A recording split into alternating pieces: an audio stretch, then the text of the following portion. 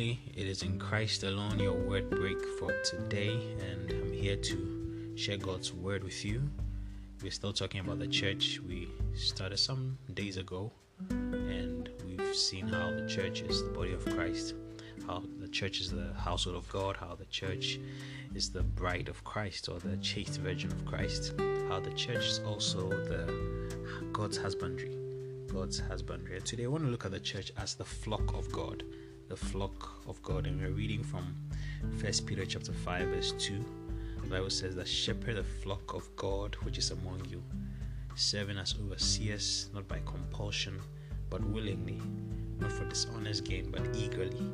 So shepherd the flock of God. So you see that here the Bible, specifically Apostle Peter, is telling the shepherds over the church, the leaders of the church, to shepherd the flock of God. So he's likening the church, the members of the church, to a flock set under a shepherd. And in fact, many times when the Bible describes the church as a flock, the context seems to be instruction to the leaders, the shepherds.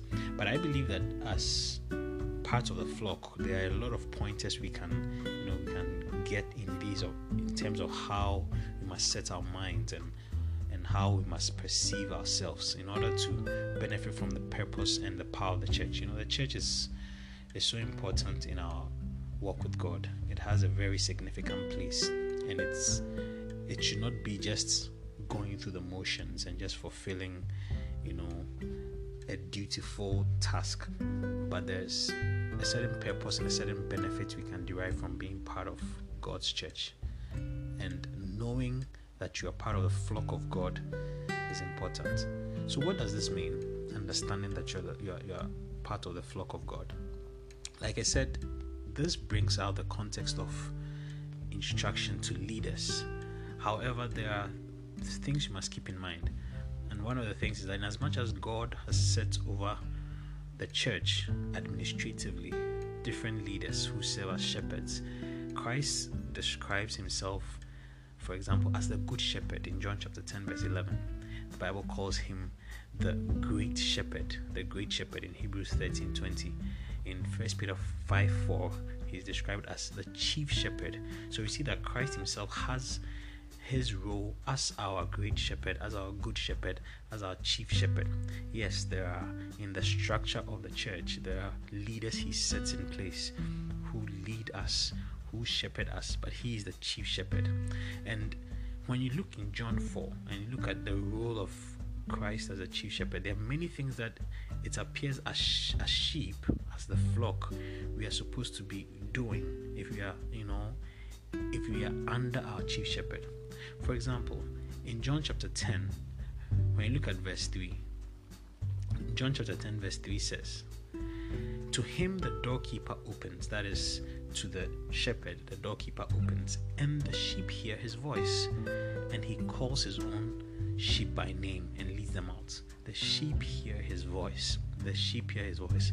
One of the marks of understanding that you are part of the flock of God is to be able to hear the voice of your shepherd, to be able to hear the voice of Jesus when Jesus speaks in a situation, to be able to hear and understand, to be able to know that this is Christ speaking to me, this is him leading me, this is him telling me where to go. We should be able to hear his voice if we are the flock of God. And when you read verse 4 of the same chapter, John chapter 10, he says that, "And when he brings out his own sheep, he goes before them, and the sheep follow him, for they know his voice." So as a consequence of being able to know and recognize the voice of our shepherd, we must follow him. So our place as sheep, our place as the flock, is that we follow where the shepherd leads. We follow where he directs. We follow where he leads us to find pasture. We follow where the shepherd determines us to go. And so I'm saying all this so that we realize that being a part of the church is not just to be a part of a social club, but it is as a flock of God to bring us under the leadership of our shepherd. You cannot be a part of the church and follow something else, some other principle, some other authority. in verse 5 of the same chapter, he says that, yet they will by no means follow a stranger, but will flee from him, for they do not know the voice of strangers. You see, when we see ourselves as the flock of God and we understand that our leader and our authority, our shepherd is Christ, we will flee from other voices. There are many voices that speak in this world. There are many things that attempt to lead us. There are many things that call upon us to follow. But when we know that we are the flock of God, and so we are under our great shepherd, our chief shepherd, our good shepherd, Jesus Christ, we will flee from every strange voice. We will flee from every strange thing that attempts to cause us to follow them. We are the flock of God. We must learn to recognize the voice of God and follow Him only.